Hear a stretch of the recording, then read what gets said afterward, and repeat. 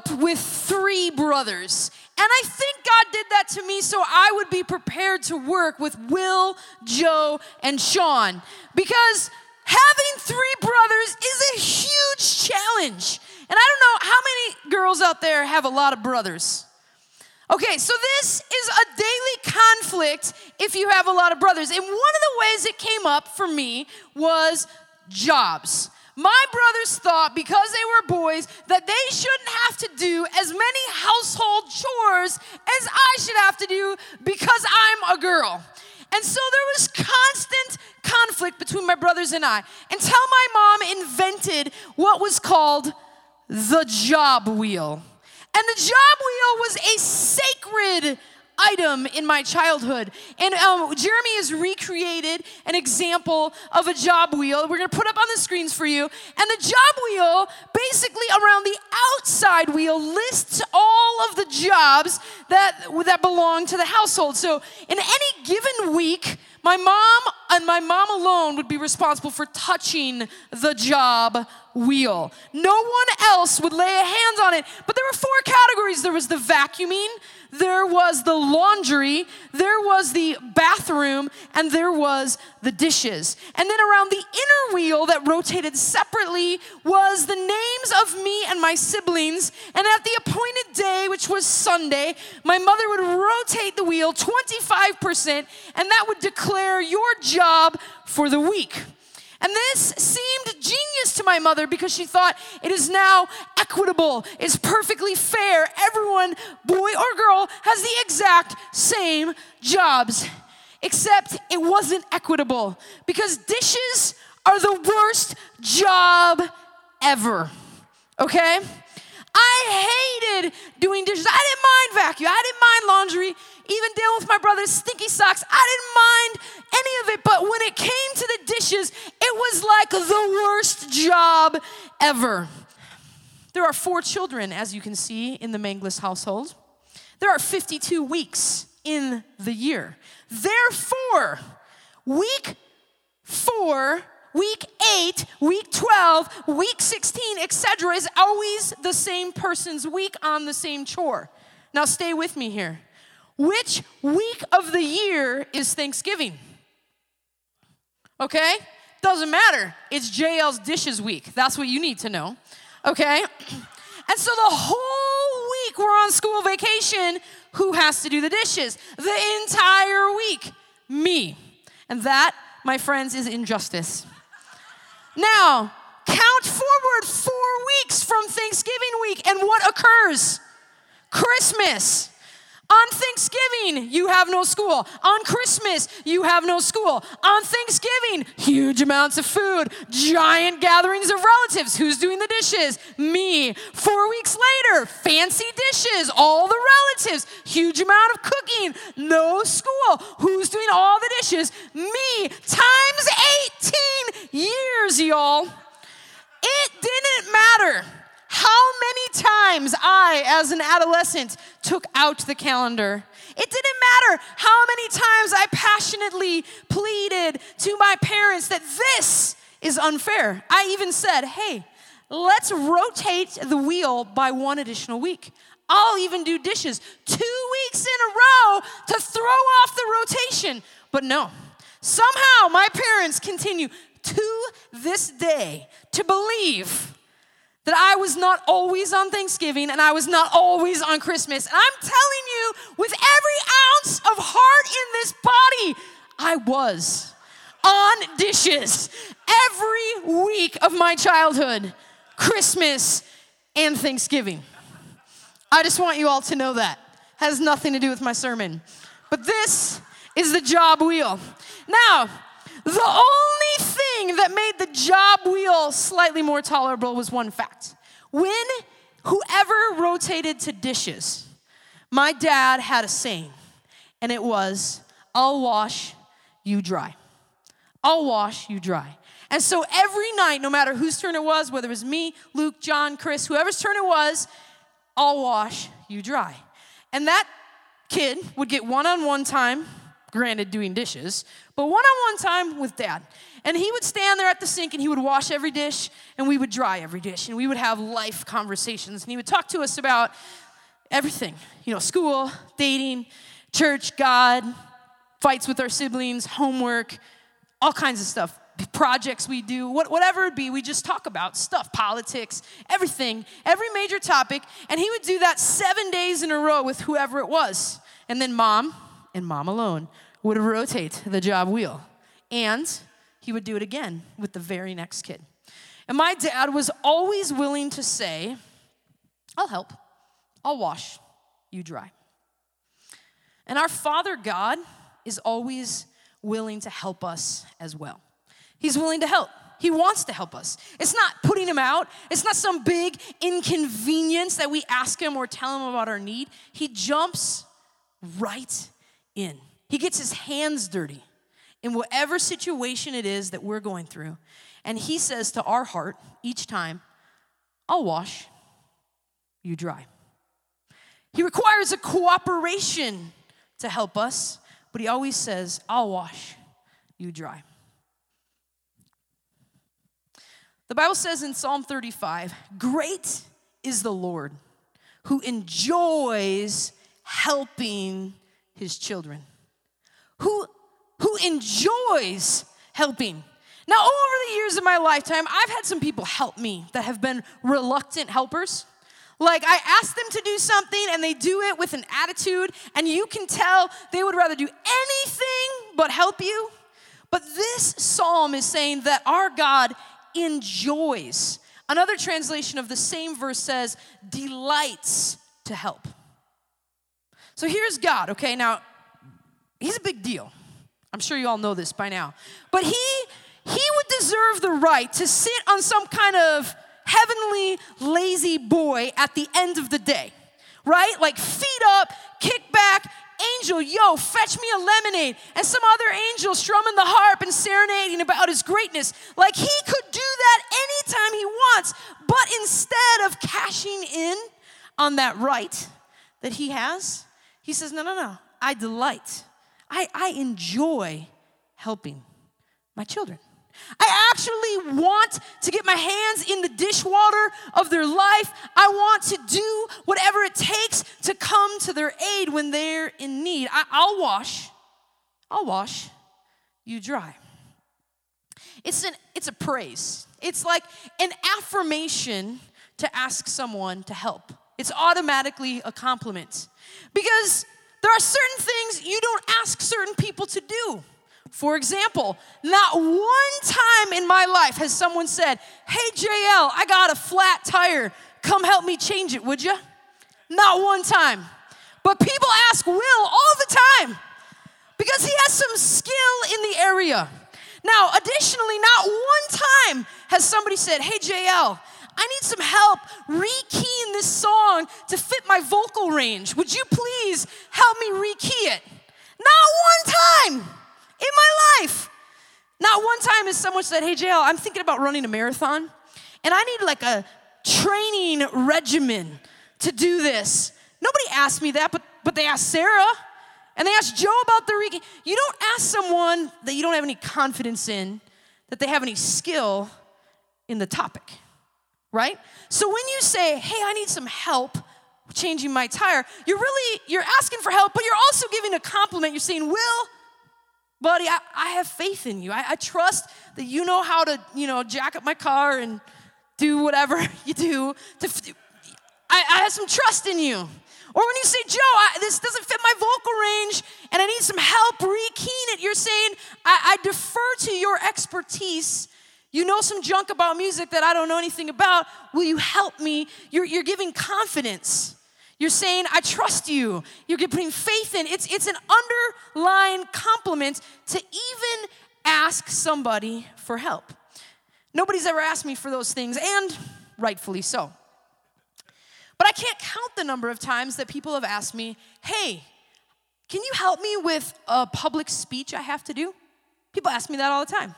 People ask me all the time random questions about the Bible. Like they expect instant answer with no time to think, no Google, just know what is Leviticus 17:23. It is, thou shalt take the blood of the calf upon thy right left toe. And I gotta recite that stuff, like with no warning. People ask me that. Anybody else been asked that in their lifetime? No, of course not. But people ask me questions about dating relationships, questions about friendship. People ask me questions about choosing a college. How do I know which school I should go to? How do I plan an event? People ask me that. Why? Well, because I plan camps, and I plan AMPS, and I planned O2, and I planned Desperation, and I planned kids. People know that I know, and it's a compliment that they ask for my assistance. So when someone says to me, hey, JL, man, I'm really struggling with my teacher right now, and I don't know what to do, and I'm stuck in this mess. I'm not inconvenienced by that. I feel complimented that you would trust me with what's going on in your life and that you would ask me for help. Because it says there's trust between us. It says you have some confidence in me and you believe us. You believe in me. So when we ask God for help, we're saying, God, I have confidence in you.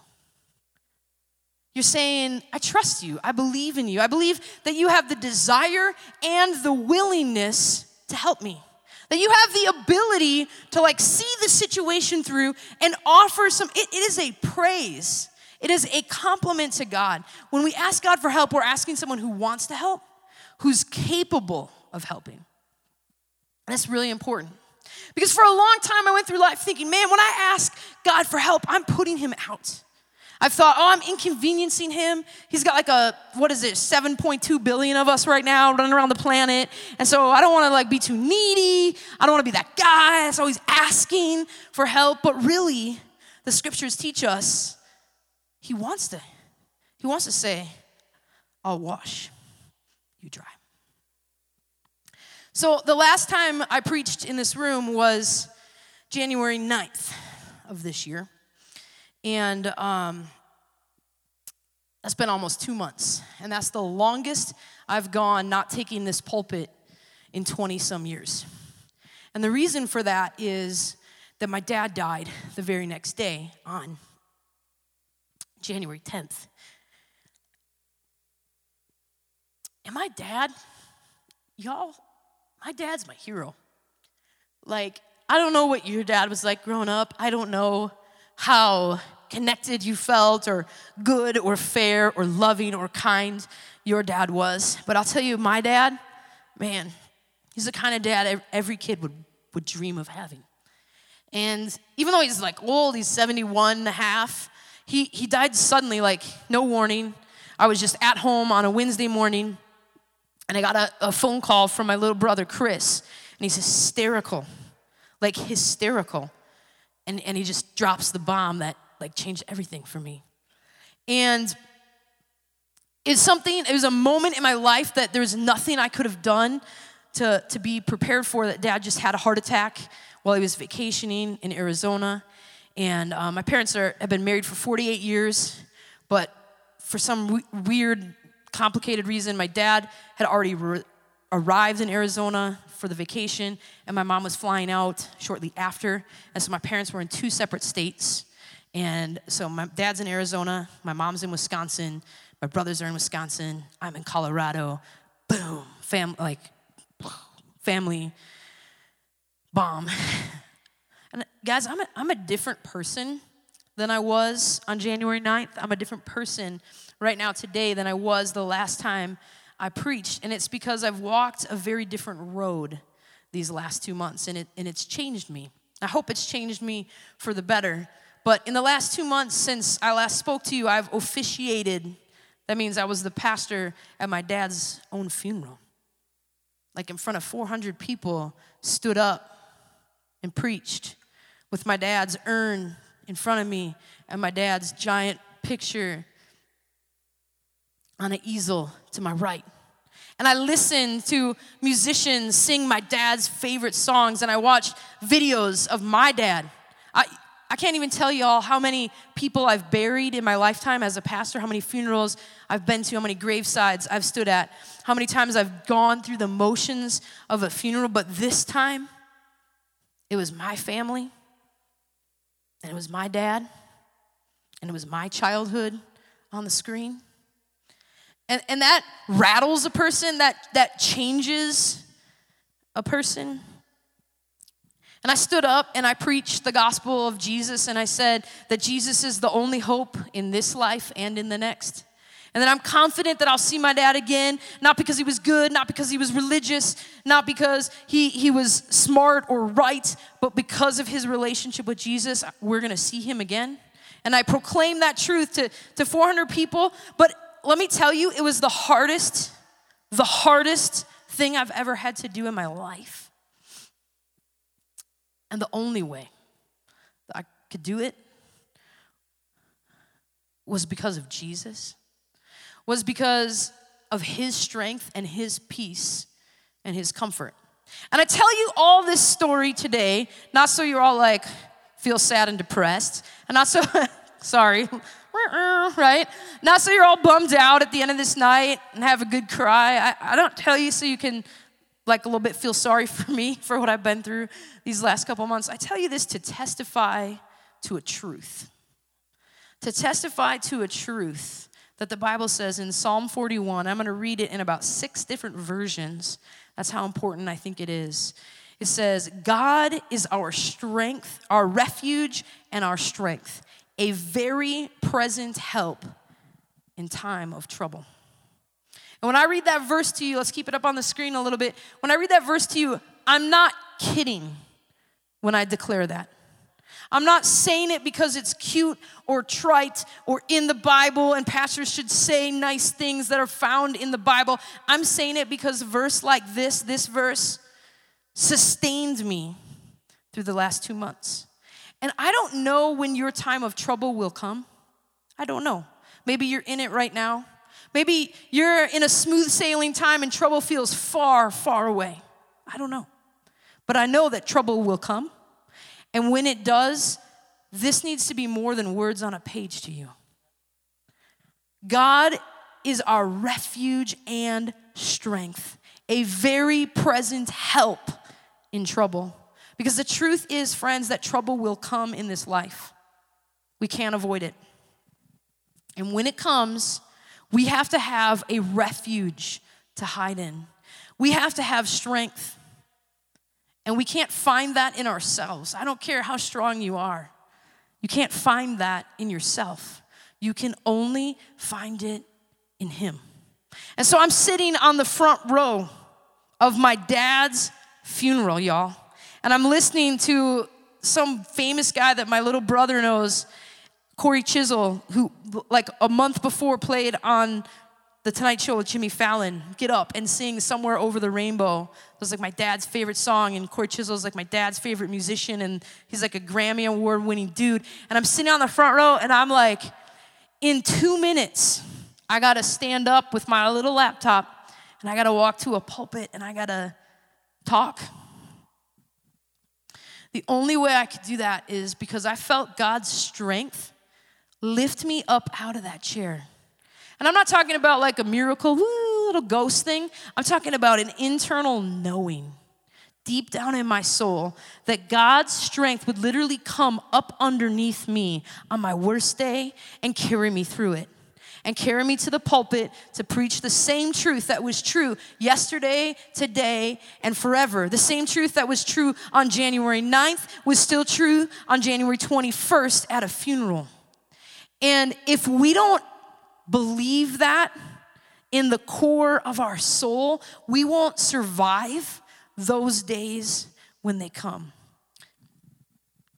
Psalm 46:1 in the Amplified Version says, God is our refuge and strength, mighty and impenetrable, a very present and well-proven help in times of trouble. God proved himself to me these last 2 months. He didn't need to. I already believed in him. I already surrendered my life to preach. I've already been doing this for 20 years. He didn't need to prove himself to me, but he did. There were moments in the last 2 months that like I can't even talk about them yet. But one moment that stands out to me where God proved himself to me, well proved that he was willing to help me, was the day it came to picking out the urn. And I don't know if any of you have ever had to walk through that with a grandparent, or I hope none of you have lost a parent at your age, but I know everybody has a different journey. And so there was a moment where we had to make a decision about an urn. And from 9 o'clock in the morning until 3 o'clock in the afternoon, I did everything I could to get my mom to walk out the door, to go pick out the urn. And I couldn't get her to do it. And it wasn't that she was like crying. There was always a reason. Oh, I have to get a snack. I need to go to the bathroom. I can't find my wallet. 7 hours, y'all, just trying to get her to. And then I realized, I don't think my mom can walk out the door today. I don't think she can pick out the urn. So I turned to my brothers. I'm not the oldest. I turn to my brothers and I say, guys, we need to make a decision. we have to have a place for Dad's ashes to go. This is getting creepy, y'all. We need a thing. And they couldn't do it. And so me and Jesus, he proved himself to me. Like me and Jesus, and again, I'm not saying like, woo, ghost, creepy. I'm saying like a deep confidence in my soul. Me and Jesus and my best friend on the phone picked out an urn for my dad. When nobody else had the strength inside themselves to walk out the door or to make a decision, God was very present and well-proved source of help to me. And that's not something you can fake. It's not something you can get through just by like gutting it out. It's only something you can do if you have a well-proven track record in your soul with God. Psalm 46:1 in the Living Translation says, God is our refuge and strength, a tested help in times of trouble. Tested help. So when someone dies unexpectedly, there's a million things to do. I can't even explain how many things there is to do. There's like decisions to make and things to figure out, like what's going on with this, what's going on with that. There's like a million things to do. That's probably under-exaggerating. And like just little things like, whose name is your parents' car titled in? Anybody know the answer to that? Me either. Is it mom's name or dad's name? Or it could be both. To where do your parents send the mortgage payment for the house? I didn't know either. Can mom still use a credit card in dad's name? Is that allowed? If he passed away, can she still use the credit? A million things to sort out. And so the idea of like test. And each time through the last 2 months, I found that Jesus and God gave the strength, were the refuge to pass every single test. And not that I was testing God, but every test that came up in front of me, I found God holding my hand, helping me navigate my way through the tests. And so in the end, I can stand and say, hey, wait a second, he is a tested help. He's not a rookie. He's not a novice in walking through dark times.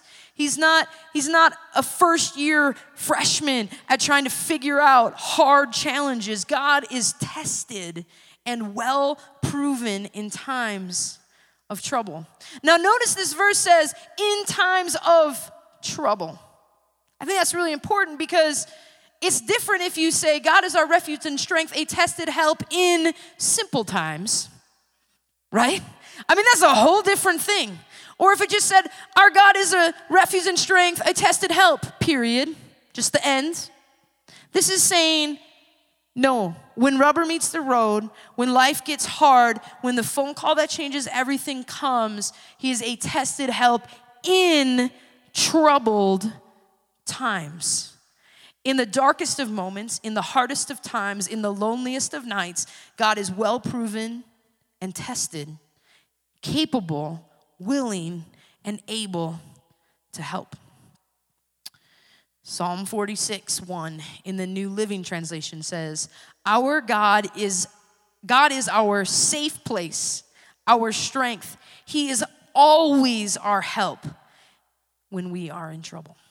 He's always our help. And when no one else could understand, and I don't know if you've felt this way, but I'm sure we all have in our life, that there's these times in life where we're like, nobody gets me right now. Nobody gets what I'm feeling. Nobody gets what I'm facing. Nobody gets what I'm wrestling with. And everybody gets there for different reasons. It doesn't have to be this huge, boom, your dad died. I mean, it could be, nobody gets how stressed out I am about this test. Nobody understands the tension between me and my mom. But there's always those moments in our life where we feel like nobody gets us right now. And what this is saying is God is our safe place.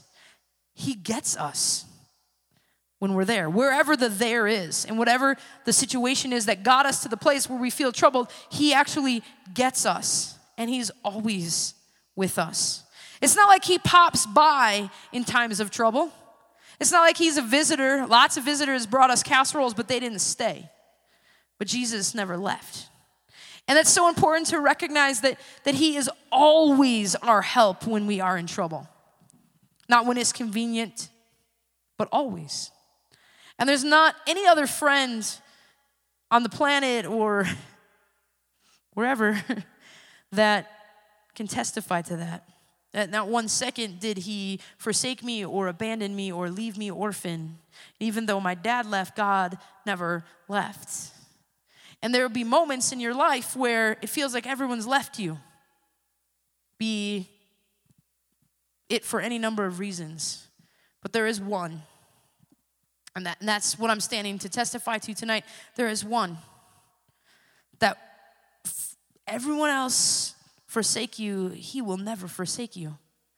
And now, when things are not in times of trouble, now is the time to seek him, and now is the time to know him, and now is the time to cling to him and hear his voice and learn what it sounds like. Because in the day of trouble,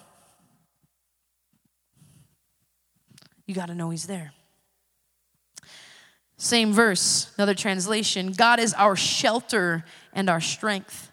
When trouble seems near, God is nearer. And he's ready to help. And there's moments in life where trouble is near, where trouble is knocking at your door.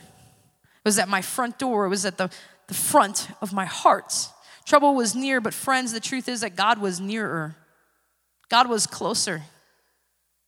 As the Bible says, in Psalm 28, it says that God is close to the brokenhearted, that he's close. And so even when you're walking through the dark times and even when you're in the troubled times and you feel overwhelmed with the feelings of whatever you're going through, that trouble feels near. But this verse lets us know that God is more near. God is closer. The trouble might be right here, but God's right there. And he's so much closer than you think. And we can reach out to him, and we can call to him, and we can cling to him, and we can go to him. And our trouble and our hurt and our heartache is never too much for him. And so I don't know who I'm preaching to tonight, and I don't know if I'm preaching to you because you need to know this tonight, or if it's something you need to store away for your troubled day. But I'll tell you that there is a closeness that comes in heartbreak that you can't get any other way. You can't sing your way into the level of closeness to God that's given to the brokenhearted. Let me say that again. When we come down and we're singing and we're feeling the presence of God and we're just really pressing in, reckless love, and it's so beautiful and you feel so close. You can't imagine anything closer, but I'll tell you this, than your day of trouble, if you pull into God, there's closeness. There's closeness that's available. and you can't sing your way into it, and you can't dance your way into it, and you can't serve or volunteer your way into it. You can't buy your way into the level of intimacy that comes in a day of trouble. But if you know that your God is there,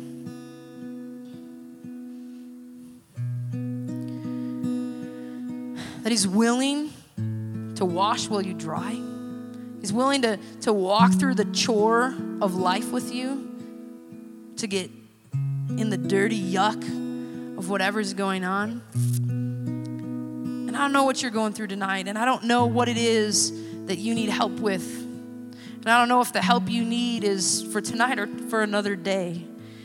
But when your heart is aching for some real and true help, I do know this, that God's willing to help. He wants to help. He's available to help.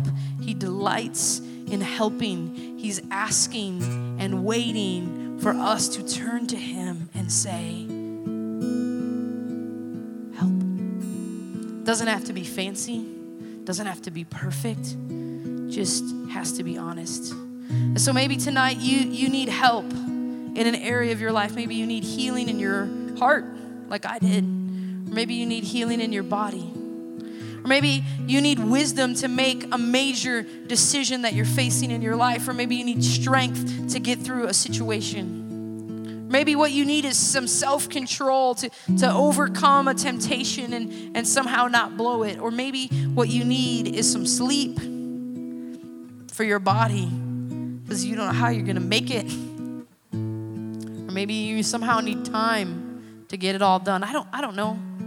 I don't know what your heart needs for help, but what I've walked through these last 2 months lets me know that there is nothing that our God won't be ever-present help in the time of. And so right here in this room, right in this space, I want to invite everyone to just close their eyes for a second. Just totally ignore the people around you. And I want you to look at your own heart, at your own life. And you probably don't have to get introspective very long to come to know what it is that you need help with.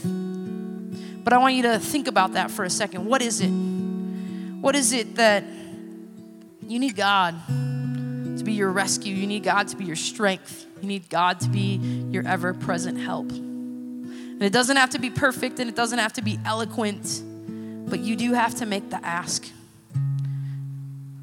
And so when you discover what it is that you need help from, make the ask. It can be as simple as, God, help. Jesus, rescue me. Jesus, heal me. Jesus, help. And friends, this access that we have to God is available 24/7. Not just tonight because we're in church and Joe's playing some lovely chords and it feels emotionally nice, but it's available to us in the dark, alone, at home, on the other side of the planet, on a good day, on a bad day. It's as simple as saying help. But we got to get good at saying help now when the day is not so dark. So when the dark day comes, we can feel him lift us up off the seat of the front row and walk us down the aisle we need to stand in and say what we need to say and do what we need to do. And only you and God together can do that. Not your best friend can't be there on that day. And even your parent can't be there on that day. And your pastor cannot be there on that day. On your day of trouble, it's you and Jesus. And that faith that he's going to help, it's got to be in you. In you. God, in the name of Jesus, we thank you that you are not a lazy and distant God. You're not kicked up in your heavenly throne, unwilling to help us, but you're anxious and delighted you said. You're delighted to help us. And so, Lord, I pray for the need of each one of these students and each blue team in this room, whatever the area of life that they need help with right now, I pray in Jesus' name that you would come to their rescue, that you would help them, that you would show yourself to be their strength and their refuge in everything that they need. We give ourselves to you, God, and we know and we acknowledge that we need your help. And we love you. You never fail us. In Jesus' name we pray. Amen. Thanks for listening to the 4640 Student Center podcast. For more information on what's happening in 4640, you can check us out on social media and at our website, 4640gj.com. Service times are Tuesday and Wednesday nights. Hope to see you there.